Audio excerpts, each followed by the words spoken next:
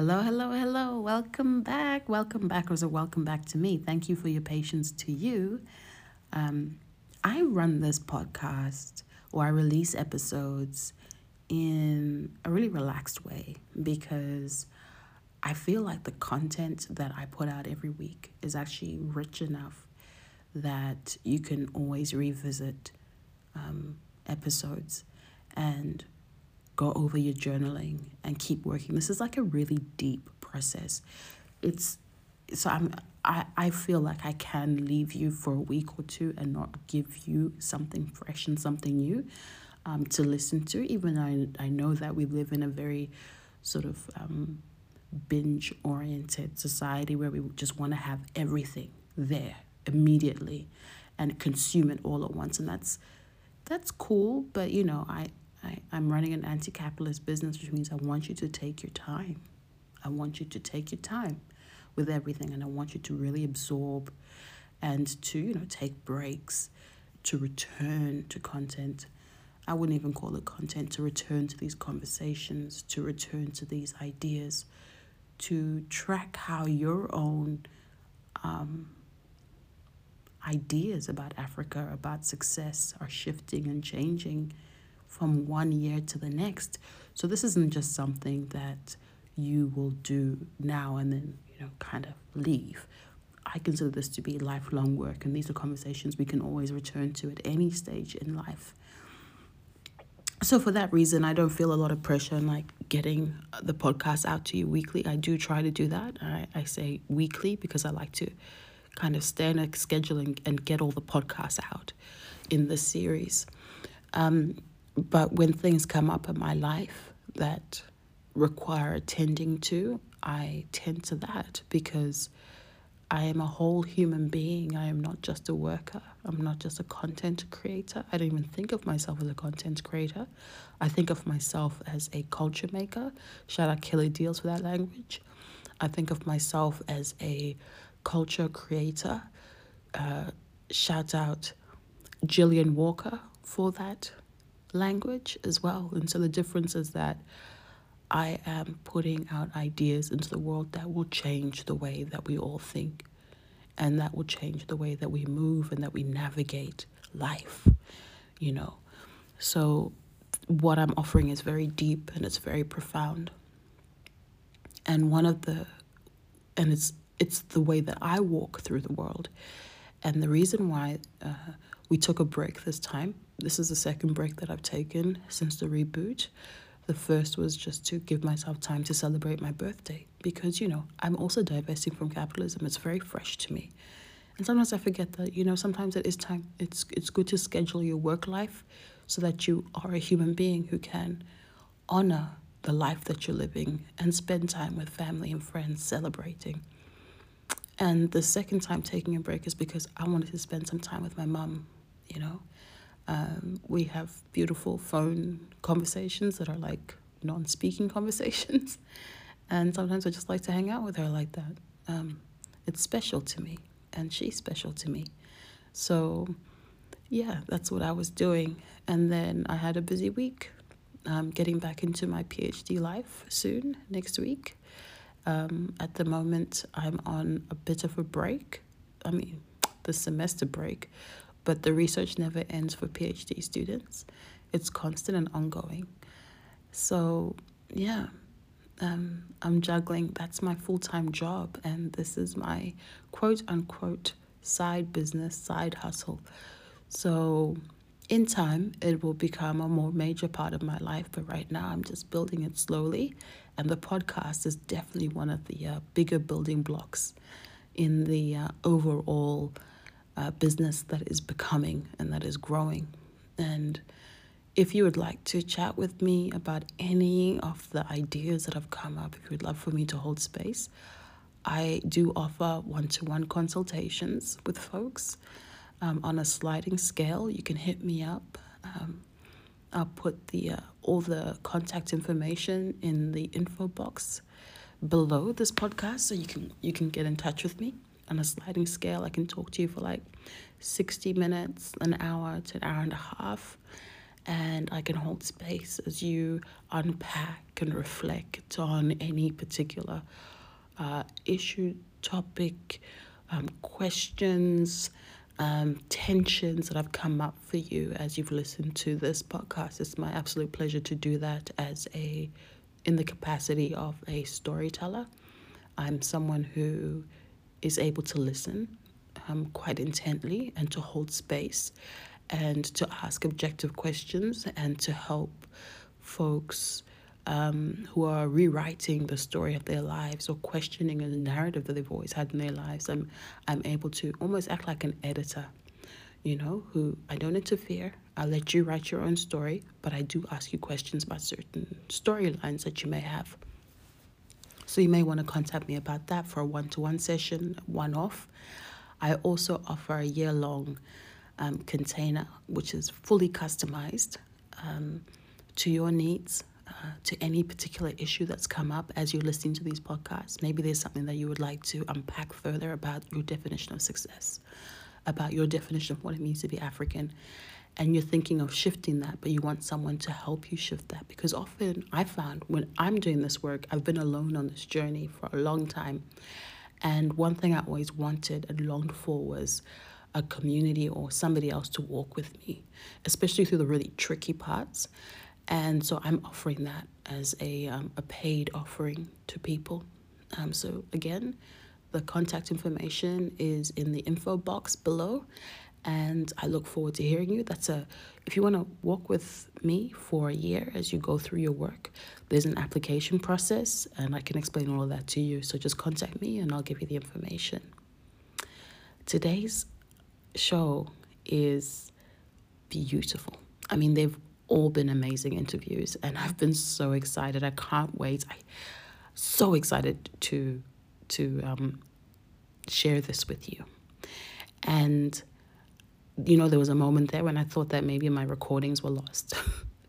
And I felt so sad about all these interviews that are coming up now because they really are golden. We're going to get some beautiful insight into traveling to Africa because I know we've been talking about this in a very theoretical way. Some of the folks that we've spoken to have direct experience. Actually, most of them, Tinashem Shakabanu has direct experience in Africa, having grown up there, worked there. Saki Mafundikwa Mwalimu has, been in Zimbabwe for a long time, lived in New York for a while, set up a business in Africa as well. And today we're going to talk to a business development expert, an attorney, and a travel operator who actually helps people to relocate to Africa. People from the diaspora in particular, and to set up businesses, to set up a new life. But I think the first step is always go for a few holidays. Make connections. See who you might want to partner with. Who would you like to collaborate with? Because the ideas are already there. Africans are self-starters. They're not looking to be rescued. They're not looking to be saved. And neither should anybody think that Africa will save them, right? So it's beautiful to find a tour operator who's providing that kind of service. But I wanted to, but in a way that's like fun. So much fun, so beautiful. It's all about relaxation and luxury and going on a beautiful holiday and living well in a way that the West can't offer most Black people, right? So I wanted to have a chat with Tiffanie Anderson and about A Way to Africa. I highly encourage you to hop onto their website, awaytoafrica.com, and check out I think they're running like 25 annual trips to 20 African countries, North, South, West, East Africa. So if you're obsessed with Mama Africa, then A Way to Africa is definitely the place to go. They've got like a Ghana tour coming up in December, and that's a real estate investment tour. They've got a tour to Nigeria where, you get to experience life in Lagos. You can spend New Year's in South Africa and Zanzibar, and you can go to the Afrofuture and New Year's Eve festivals in Ghana as well. So that's all coming up in this half of the year. And they do that regularly. And, they've always had Kenya, Lamu and Kenya, a yoga festival. That's where I first caught wind and started to earnestly follow them like back in 2019, 2020. And they're just doing amazing stuff, Away to Africa. So definitely check them out, awaytoafrica.com. There's also a podcast that you can follow. I will get that information for you and put it all in the info box. The website, their social media handles, all of that stuff. So stay tuned and thanks for your patience. I really wanted to have a chat with you in particular because I'm always keeping an eye on folks who are running tours in Africa, because the motherland, and I was excited because I was like, oh, she's doing it. So I'm from Zimbabwe, and I saw that you were actually running tours in Zimbabwe too, and not many people are doing that at the moment. So I was just like, okay, this is good. And then I just like the way that your Instagram, like how you actually curate the story about Africa, like it's, because so many people just focus on the animals and the safari, but you really take us into culture, people just hanging out, like the, I think it was the Malian ladies had like all their makeup on, and continuation of the tradition in the modern age, and the food, and then the Where Are We Wednesdays, and what are we doing? That's it. So I just really wanted to have a chat with you because you just seem like a person who's got a really, who's got a love, like a real love for Africa, the conversation I thought you were inviting us into one about. There's one thing you said in there that really popped with me, like black people. Is this the same? It's the same one, isn't it? Yeah, it's the same one. Because you know what? Another thing, the whole album is right here. Okay. All right. Yeah. That's the one that popped. That's the one that black people are put in a position to keep black people in a position, which for me, I mean, that hits home so hard. How did you take it? How did you take it? Well, I mean, look.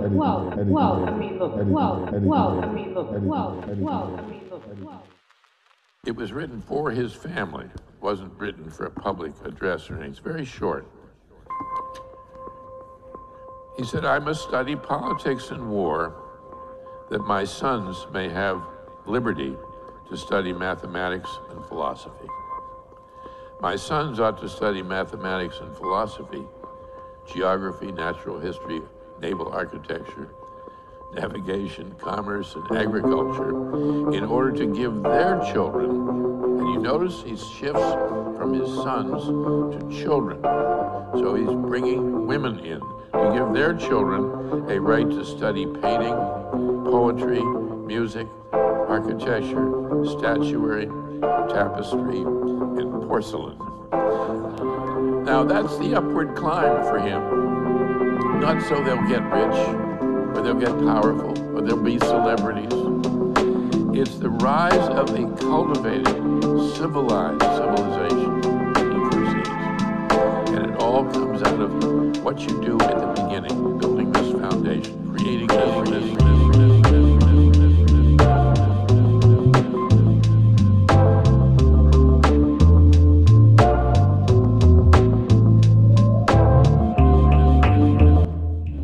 Hey, I'm Sister's Eye, and you're listening to Life Seen Through a Sister's Eye podcast, produced on the beautiful and black sovereign countries of the Eastern Kulin in a place labeled Southeast Australia. I am a guest here. I am Karanga Achihera from a place labeled Southeast Africa or Zimbabwe. And you? Are you ready to reclaim, redefine, and replenish your imagination? Your ideas of who you are, and what you're made of? Are you ready to snatch back control over your imagination from the visions we never explicitly consented to carry forward, but which we nonetheless find ourselves unconsciously tending to as we go along with the crowd? Then, dear Rebel, you're listening to the right podcast. I'll be your guide and mostly your companion on this journey as we reclaim our imagination and deeply root our lives in ways of being that uplift both our own and collective liberation. We'll travel to the beat of a dream-enhancing soundscape that is lovingly curated with bursts of poetry, short stories, sound art, and chats with the guests who will join us during our quest.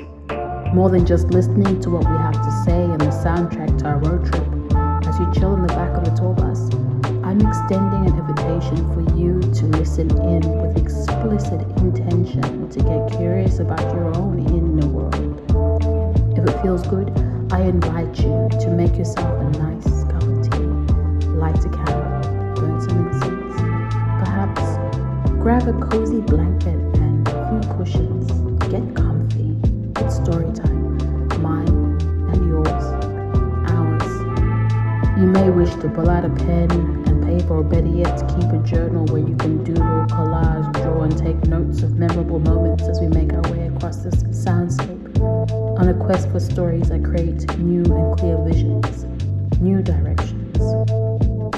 We'll touch base with Black African creators whose imaginations are tapped into practices of living on their own terms, including living beyond the imposed group identity of Black and African, and success. And we'll focus on two questions. What does success mean? And what does it mean to be African in the 21st century? Are you ready? All right, get comfy. It's story time. It was written. Hi, my name's Natalia. I am the founder of The Organic Afro. I'm South African Mauritian, and I grew up in Western Australia and now live in London in the UK. I wear my hair natural because I am free. In my country, it was frowned upon to wear hair kinky, coily, and curly. It was like a shadow of shame that people would do absolutely anything they could to be rid of. When I was born, showing any signs of blackness meant that you would quite literally be treated as a second-class citizen, not allowed to go where you want to go or do the work you want to do, or even live where you want to live. Access to education, healthcare, and public amenities were restricted due to your appearance. Our bodies, our minds, and our lives were constricted by the heavy and rough ropes of apartheid. Truth bomb. Even if you were born into a white family, if your hair was kinky, you'd be sent to a school for coloured and black children. You'd also have less access to privileges and opportunities. Most women would spend hours putting chemicals in their hair, sitting under hair dryers or at the mercy of the hot comb. But it didn't end there. It was common for women to refrain from any activities that would make their hair go home, which meant return to its non-heat styled form. No exercising, no swimming, and definitely no activities outside in the rain. Women would even stop dancing at parties if they felt they were sweating from their head. Even though we left South Africa when I was a child, the apartheid mentality kept a stronghold, and especially among the non-white South African community in Western Australia. Since I was 17, I've been constantly working towards freedom, which all started with the decision I made to accept my natural hair. Today I love it, and I love myself more than I have thought possible. Today I am natural because I am free. Free from the shame that colonization made my ancestors and I feel about Africanness. Free from the limitations placed on us to adhere to beauty standards that were designed to make us feel inadequate. Free from the patriarchal expectation to conform to the idea that being a woman means we should be an object to be consumed. Free to be naturally me in all of my truth and glory. One love, your phroologist, Natalia Musa. Are you ready? All right, get comfy. It's story time. It was written. So I wanted to give folks just an idea of who you are as a person, and then about a way to Africa and how that came about. And then we'll spend about 30 minutes maybe on that. And then after that, we'll chat about, your definition of what it means to be African in the 21st century. So yeah, just the first question. The first question, which is, who am I? I'm Tiffanie Anderson. I was saying I'm a woman of God, I'm a daughter, a sister, auntie, in the future, inshallah, soon to be mom. I'm just a woman, a being of this earth, but really naturally on my own organic course to connect my roots of who I am as an African woman. So I would say me, myself, I am a constant learner of earth. I love learning new things. I love experiencing new things. I love traveling. I love learning through traveling. So yeah, I would say I'm all of those things. I'm definitely a traveler of this earth. Uh, More importantly. But what I do is something different. By practice, I am an attorney and I am a professor. I, I studied abroad at UWC, University of Western Cape Law School, and that was my first introduction to the continent. This was in the summer of 2006. And, you know, it's important to differentiate who you are and what you do. My mom taught me that because my mom is an attorney. And I find when you're an attorney, people always put you in a box. Like if you have a good reasoning to why you are this way or why you're choosing to do something a certain way, they're like, oh, that's because you're an attorney. And I'm like, that's what I do. That's not who I am. My mom had to tell me that because I tried to run that line. I'm like, oh, you're such an attorney. She's like, that's what I do. So what I do is I'm an attorney. I am a licensed attorney, started out doing real estate and same law. And then I also taught at university, well, at a college level, taught business law and immigration law. And it was during the experience studying abroad in South Africa, which was my first time to the continent. It was my first time actually having a passport because traveling to the Caribbean, you only needed your birth certificate, prior to '06. It's only recently going into Jamaica where you now need your passport.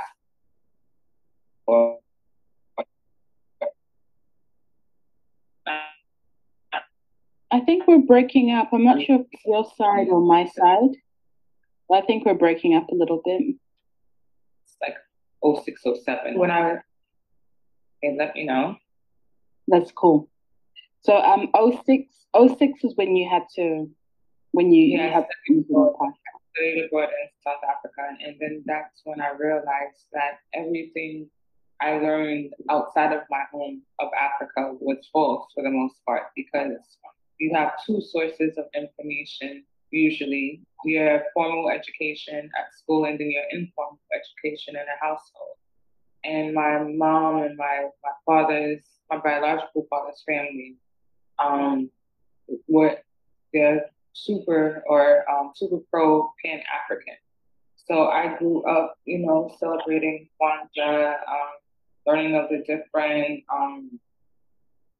learning of different countries and different dynasties throughout Africa and different leaders of Africa. My mom would make us like on Saturdays we were in the library, had to do reports, and I learned of Kwame Nkrumah through my mom's library. I learned of Marcus Garvey through having to do a report when I was like 7 years old. So I knew that the continent was more than what we were being taught in school, where it was omitted from our school textbooks, honestly. And then the globe depicted Africa as a smaller continent than the US, which we all know is a lie. So just the perception that was ingrained in the school setting, I just was like,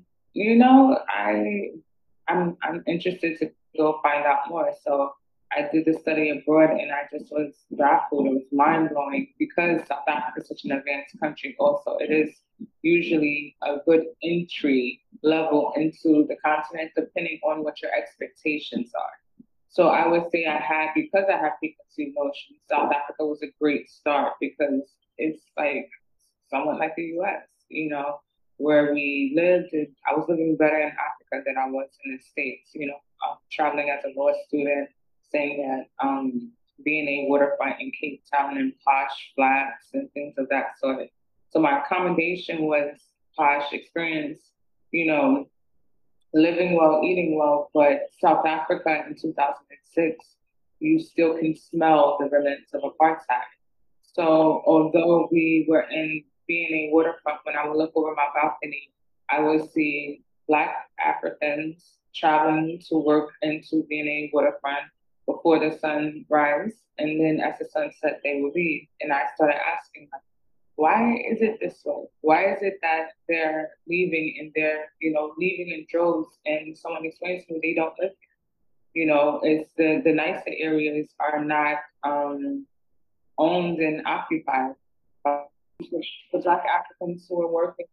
They were arrived during sunrise and leave during sunset in droves. And then around me in these posh, accommodations, I only see Afrikaners or foreigners. And they were like, it's still the remnants of apartheid. It's still a separation within the country. There's still racism within the country. There's still discrepancy in wealth, a failure to equally distribute wealth, which those who know of apartheid and how apartheid ended, they agreed to transition power but not wealth, which is the reason to this day that you have the minority Afrikaners who own majority of the wealth of South Africa. So it just really intrigued, and I became really intrigued because I think the perception is reciprocated of Yeah. Okay, so Tiffany's just popped off the screen. I think we're having a bit of connection problems, which is normal. That happens. That happens. It's like that's part of the joy of trying to connect back to Africa. You're getting the authentic experience. So I'm really enjoying this conversation because if you recall, like there's so many parallels between what Tiffany's talking about and my granddad's experience. So when she gets back on, I want to just fill her in on that because he did work in Cape Town as a chef for a wealthy family. So I was just filling in, because as you're speaking, this project has actually been inspired because my granddad worked in South Africa, in Cape Town. Interesting. So as you're talking, I'm going, yeah, because I spent some time, like I got a grant and I traveled to South Africa and spent about 5 weeks, a bit of that time in Cape Town and just like taking in the vibe and the energy. And I was just like, whew, Cape Town particularly is still very segregated. The Cape Town particularly extremely segregated. And then also I was surprised when I was told at that time, this was before I was really living my Caribbean life, so I was a bit lighter in complexion. And they were like, "Oh, you can hang with us in the colored section." And I'm like, "Colored? Like that's a derogatory term in the West." And they still have class, which at the time you have Indian, then you have colored, which is a mixture of any of the races, and then you have Black African. So I'm like, wait, but you're African, like, and they're like, no, no, we're not African, we're colored. I'm like, whoa, it really was mind blowing to learn history in its flesh. So to see with my own eyes, Africans like moving throughout the community and having to go back and live where it's in a shanty town or, or a township or even in suburbs, but they weren't living in the really posh places. And I'm not going to say all, but even now, if you travel to Cape Town and you go into Camps Bay, if I rent an Airbnb in Camps Bay, it's a good percentage. Like I'm going to be the only Black woman there in Camps Bay. So it just was it was interesting because I think preconceived notions that are held by those who are born in the West. And then it's similar to preconceived notions for those who are born on the continent of how they view those in the diaspora, more specifically Africans born in America. Because I would say it's a different perception if I say I'm traveling from the States versus if I'm traveling from Jamaica. If you're in the Caribbean, of Caribbean descent, you're given a bit more like acknowledgement and credit and recognition closer to being African than those Africans who were born in America, which were really just one boat stop away from one another. And we didn't choose, our ancestors didn't choose that voyage. So I say all of this to say that My experience studying abroad really resonated with my spirit. And I knew that my works would be done on the continent. I just didn't know how. So I traveled back to the States and worked in the legal field for about 10 years before I actually launched away to Africa. Yes, I sat on the idea for 10 years. I was working for others, working in business development, working in real estate law, taking the ideas of other CEOs and expanding it into a full blown, like, well, well ran business. So I was hesitant of taking the leap of faith to start my own business. And then after some time, when was it? It was almost 5 years ago that I just said, okay, I was a little bit overworking in the legal industry and I was going to take the risk, move to Jamaica and launch Away to Africa. And if it didn't work out, I can always go back to working as an attorney. And it's one of the best decisions I made for my life. Yeah. It's an incredible story or experience that you've told us. What's it like growing up with parents who've got a Pan-African worldview? And where did they, because when I speak to people, when I read, like the more I look into like diasporic Africans, because I guess I'm curious now because I'm one of them in Australia, right? And I'm fascinated by just how much, so like people like Marcus Garvey have influenced the thinking so many generations later. And so I always want to know, like, how did that come about? Because I know obviously the United Negro Association had like such a huge reach, so many millions of people around the world. But for your family, how do they come into that Pan-African thinking? I think it's interesting because my father passed when I was 3, and my mom married and is still married to a white Jewish man. So I grew up in a household celebrating Christmas, Kwanzaa, and Passover. So I really had a melting pot of different cultures, I guess you would say. And then I don't see you. Oh, really? Can you hear me?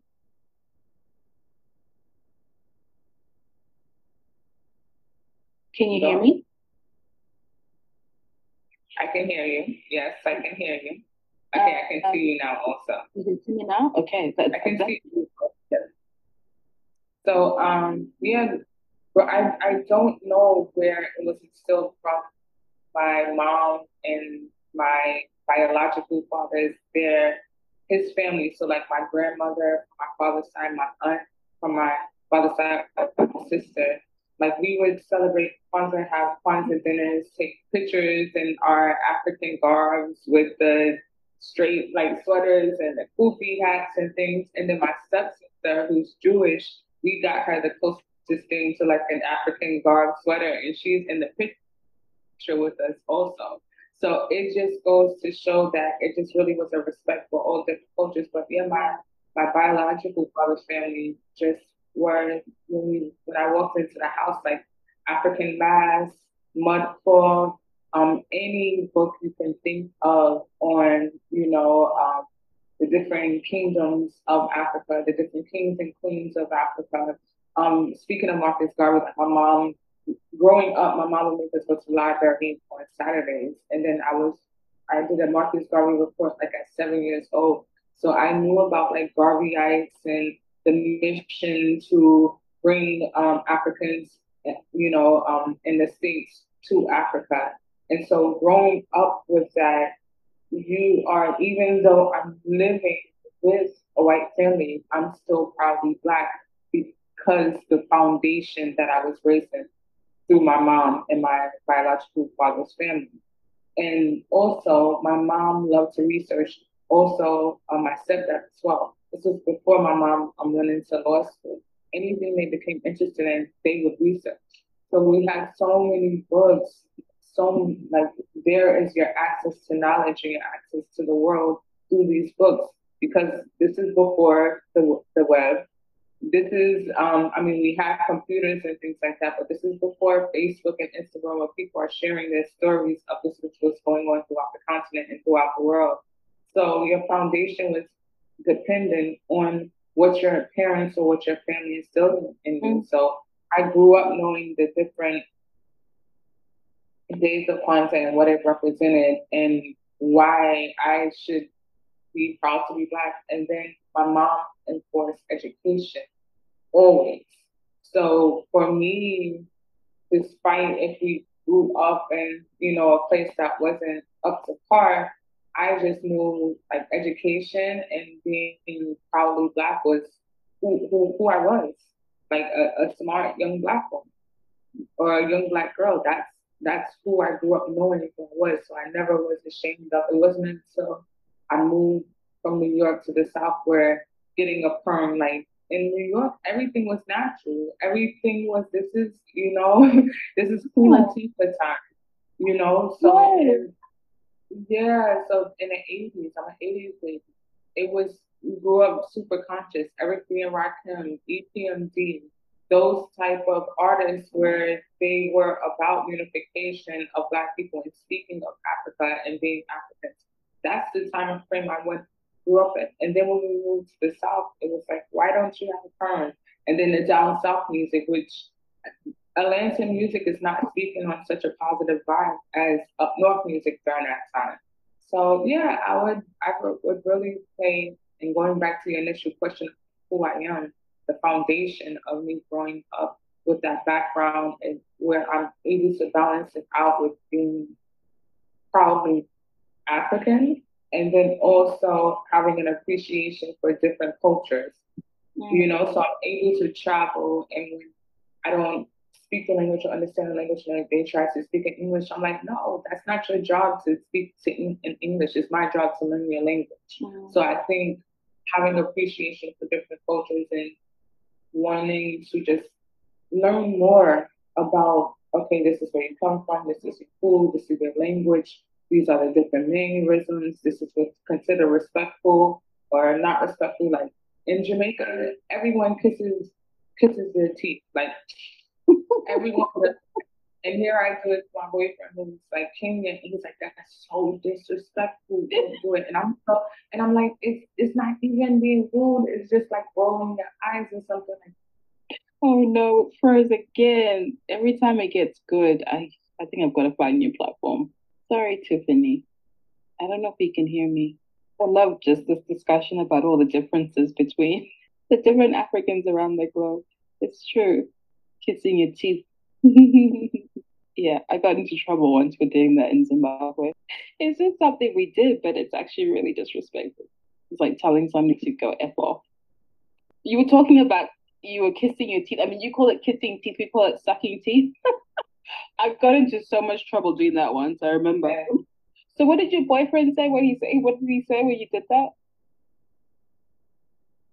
You said it's so rude. And he's like, if my mom hears you doing that, it will be a disgrace. It's so rude. And I'm just like, gosh, you have no idea how the men in Jamaica they kiss their teeth worse than women. It's not. But the funny thing is, I don't like it either. I don't like when men do it. But it's just something. But so you're really understanding different cultures and what's respected, what's accepted, and not accepted. So I would say ultimately, yeah, that is my upbringing, and I don't know how it started with them because my grandparents are Jamaican on both sides, but the culture, the Jamaican culture wasn't passed down throughout the family. I didn't find out I was Jamaican until later on in life. I just used to always hang around Jamaicans. I used to sneak into the Caribbean Student Association and lie and say I was Jamaican before I even knew I was Jamaican. So, yeah, it's crazy. So I think it's interesting how, I got to the place that I am now. But I think you in life, when you're walking that path in life, you have to listen out to signs. You have to listen to messages from people, and you have to take risks. And you have to take risks for things that towards that burning desire in your heart. If you know you can't sleep without doing or being that person or creating whatever it is, and that is what you're put on this earth to do. And everyone has a purpose. Every single being has a purpose. It's just finding out what that purpose is and walking in confidence, knowing that, it's going to take a few trials and tribulations and no's and doors being slammed in your face before you're provided the opportunity. Yeah. That patience, I think, and that, because I think so often we're sold this dream, this illusion under capitalism that, everything's going to happen in the blink of an eye. Whereas, in fact, some of the best things, it's like growing a plant. You got the seed, you got to wait for it to germinate. You got to wait for the root. Then the trunk's got to be sturdy, and then the tree grows. And then what comes last is the fruit. So everything takes time, I love the fact, though, it sounds like the seeds with you were sown quite young, and I'm fascinated because we're in an era now, and I want to talk about a way to Africa, and just connecting that back to what you just told us about growing up and the love that your family had for Africa and for all cultures, and the respect that really nurtured within you for all the cultures that you come across on the continent, all the African cultures on the continent, outside of the continent, how did A Way to Africa come about? My sense is, and I wonder if this is correct, is that is it connected in some way to the Pan-African vision? Because we're living in this age where so many folks from the United States are actively seeking to repatriate, to go back. Funny enough, it didn't start with that. I would like to say I'm there now. I love the works of Marcus Garvey, and the thing which Marcus Garvey I think was greatest for is changing the mindset of people. That's the toughest thing to do in the world, is to change the way a person thinks. If he thinks the color of the sky is purple, it's hard to convince them that it's blue. So the one thing is Marcus Garvey, he never made it to Africa himself, but he empowered Africans in the States, in throughout the Caribbean, to know that they were proudly African, and everything that they were doing there, they could do in Africa, and that America wasn't built for Black people. That, going to Africa would be the best option and the best choice to live their lives. But I was saying A Way to Africa, the seed was planted, but I truly started the company because when I went to South Africa and studied abroad, I felt as if the story wasn't being told truthfully. The story wasn't being told honestly. The beauty that I saw, the emotions that I felt, the connections that I felt to the people when they were saying, like, Johnny, Cece, like, welcome, sister, welcome home. No one could recreate that feeling for me. And I felt when I was traveling to South Africa, people were like, what? You're going to South Africa? Why? Why are you going? Making jokes about safaris and animals and things. And then when I went, I'm like, ew, I am living life here. A posh, like, flat on, overlooking being a waterfront. But from the spiritual connection, I felt more rich. So I wanted to spread that energy to others. I wanted to spread that light. It's like if the light is turned on within you, like, what do you do about it? A lot of people don't want to know about the truth of the world and how messed up society is, because now they have to make the decision if they're going to be a contribute. Are they going to contribute to the change that's needed? And some people would rather just like take the easy way out, like, I'm just gonna flow through it and just learn about it. So when that fire was ignited within me, I just started going and telling anyone who listened, like, you have to go. They're basically lying to us.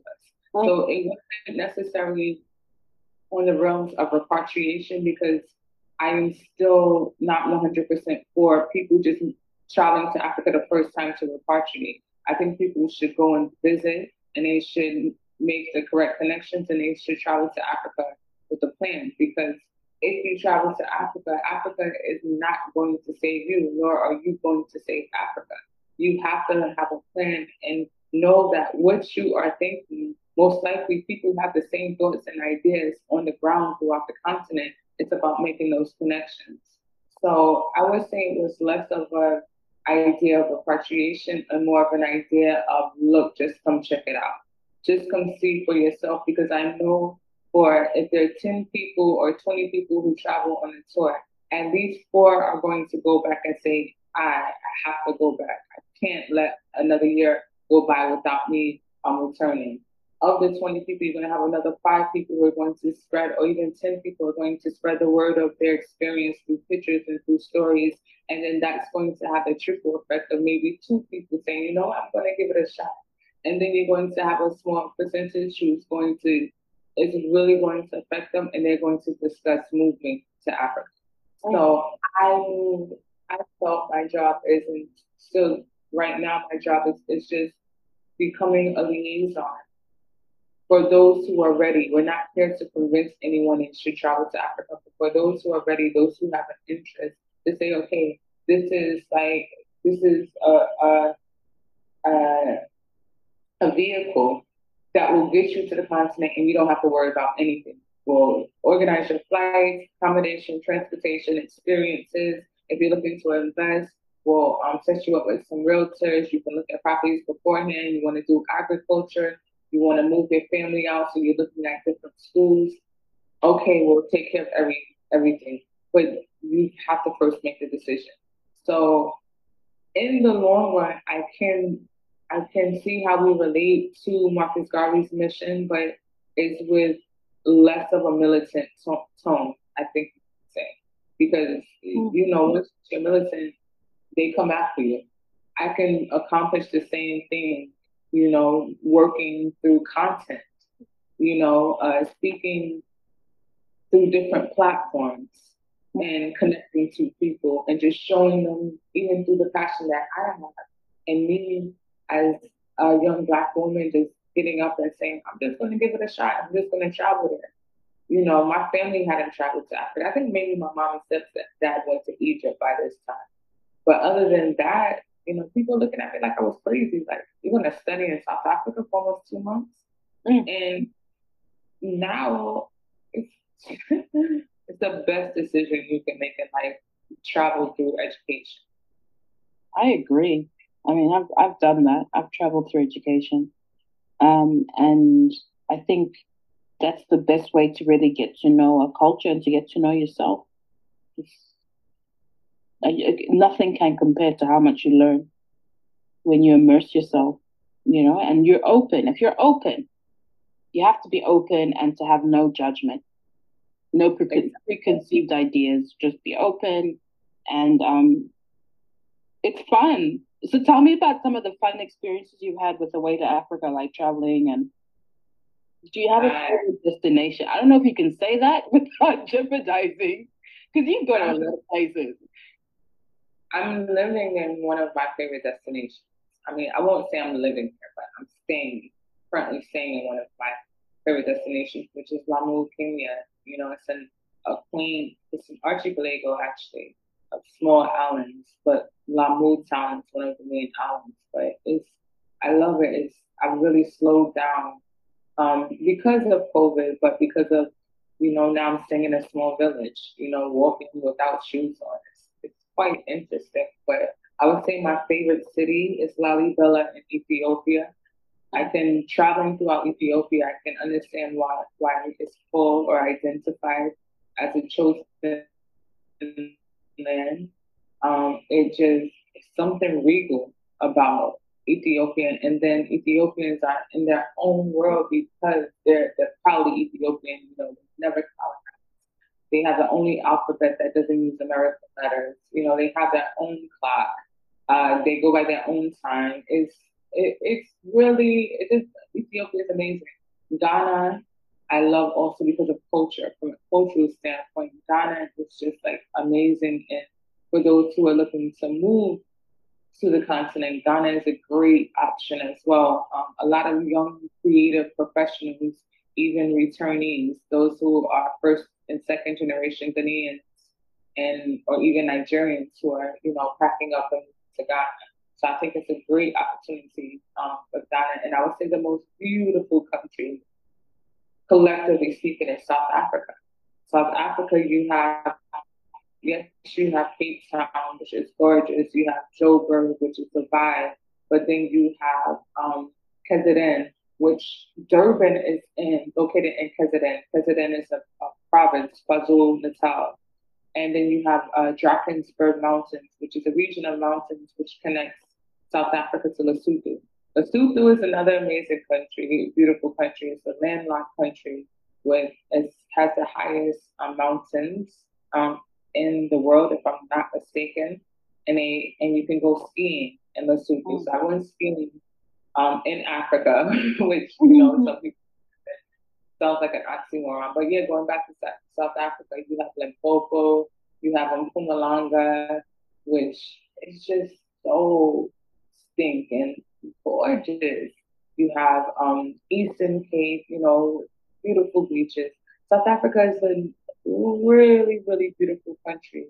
It's just if they had the redistribution of land and a transfer of wealth to Black Africans, then South Africa would go so much further, so much quicker.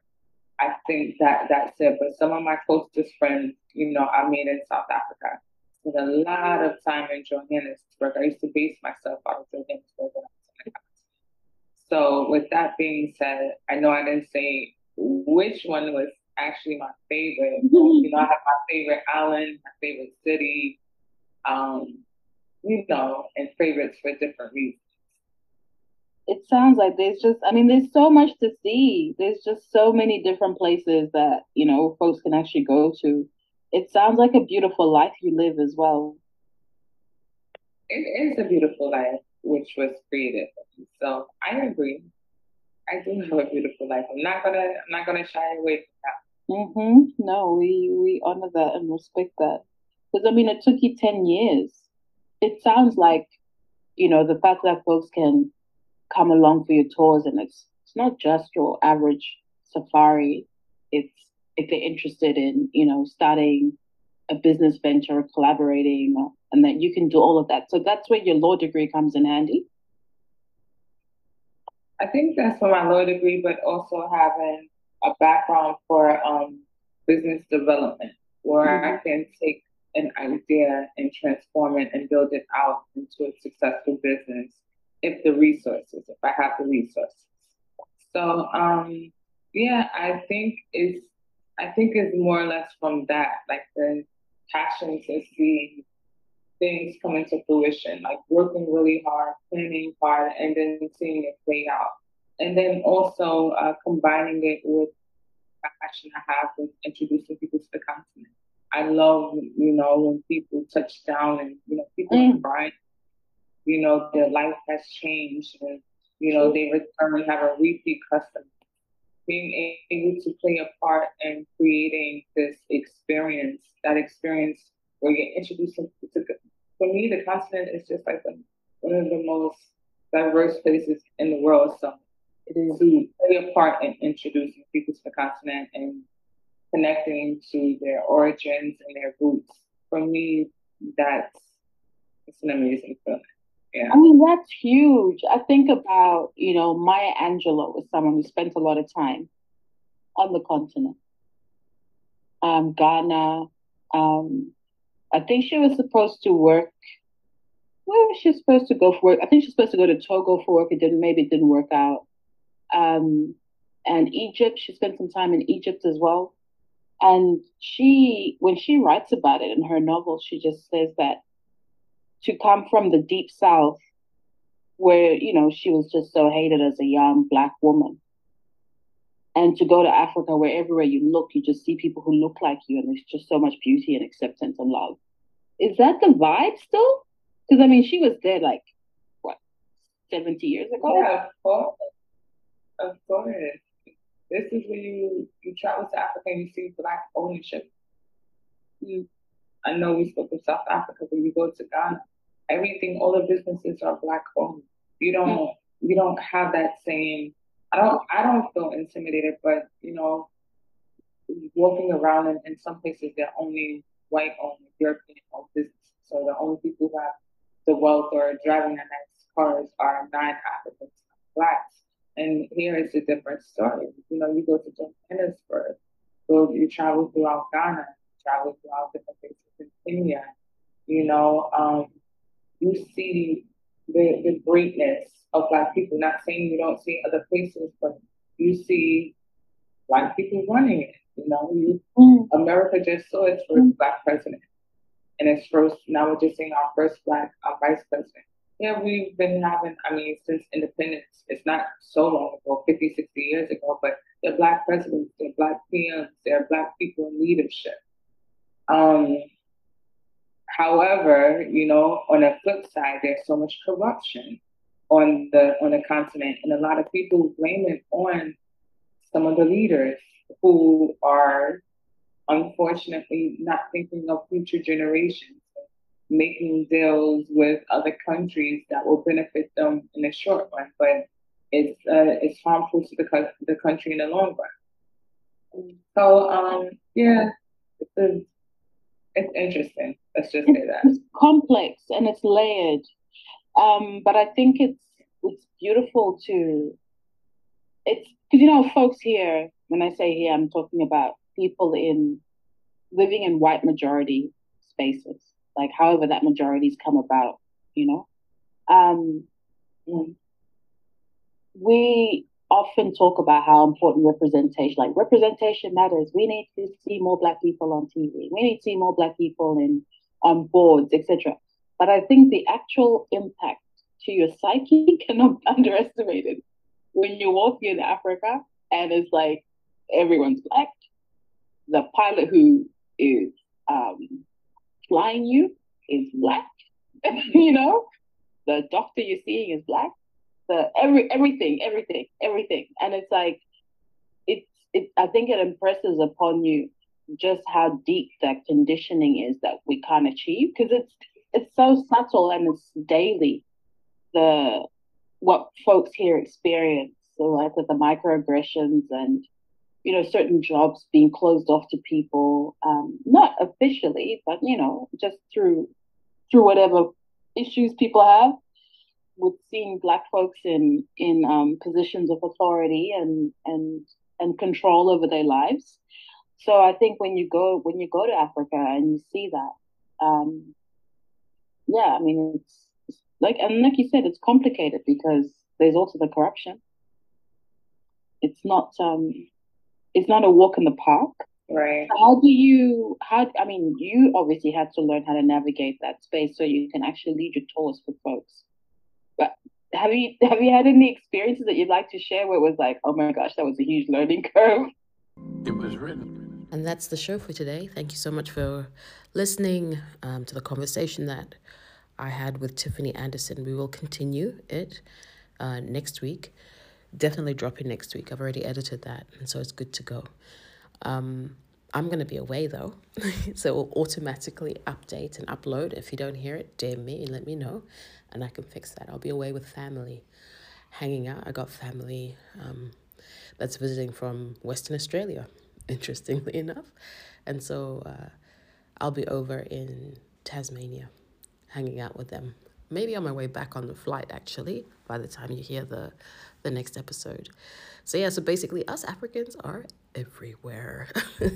And we're carrying all these stories that we've been taught from wherever we are in the diaspora or the continent. We're carrying them to all these different places that we're going to. So when you come across a person of African descent, of African origin, don't make assumptions.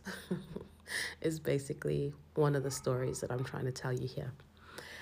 You'll notice that the audio quality for these interviews is not as great and consistent across all of the podcasts. I was actually experimenting at that time. So as you know, all of these interviews were recorded during lockdowns when we were just getting our heads around the new technology that was out there for connecting with people. So Zoom technology, etc. I was using another platform. And I'm not quite 100% happy with the quality of the recording that platform could provide at that time. So it was great because I could connect it directly into my Patreon and provide these interviews to my Patreon family who were supporting and funding this project during its creative development phase. So I want to shout out everybody who has been a part of my Patreon, especially during lockdown, and all that money, as well as the grant money that I received from Creative Victoria, as well as the philanthropic money that I've received from the Literary Travel Fund, the Sydney Nilma Literary Travel Fund, and an anonymous philanthropist as well through Arts House in North Melbourne. All of that has come into creating this project, as well as my participation in a business enterprise development scheme through the Australian government that kind of, kept me busy during lockdown and helped me create a COVID pivot for my storytelling business. So this is my COVID pivot business. And I'm continuing it, even though, things are opening up and people are having, live events and live gigs. So keep an eye on my social media as well, because I will be having live in-person events soon. Just trying to figure out what, how, where. Probably not as frequently because I am full-time employed at the university, and these are my little projects that I'm nursing and nurturing slowly, in a very anti-capitalist way, creating the life that I want to live, the pace that I want to live my life at, while I run at the pace of capitalism everywhere else, because that's reality. That's reality, and I don't diss it. It just is life, It is life, and I give thanks for all the opportunities that I have at the moment. Thanks for joining me. Thanks for your patience. That's a little bit of behind the scenes info about how this project is evolving, and also a little bit of encouragement, I think, as well for artists. There's always a way. There's always a way, and there's always a way forward. And so keep going. I see you. I salute you. Please remember to always pay artists and to pay them well, because a lot goes into our creations. A lot goes into making art. And I think, we can assume that it's so easy. It's just so easy to put a podcast together. Yeah, you could. I mean, there's a lot of podcasts out there that are just, whatever. I'm not going to diss them, but, when an artist makes a podcast, there's a lot that's gone into it, because there are podcasts that are around storytelling. And this is one of those. You can definitely send through some cash reinforcements. It's always generously, warmly welcome. I have a link in the text box below, the info box below, of how you can contact me, how you can send through some cash if you're absolutely enjoying and loving this process and would love to be in an energy exchange in reciprocity with me.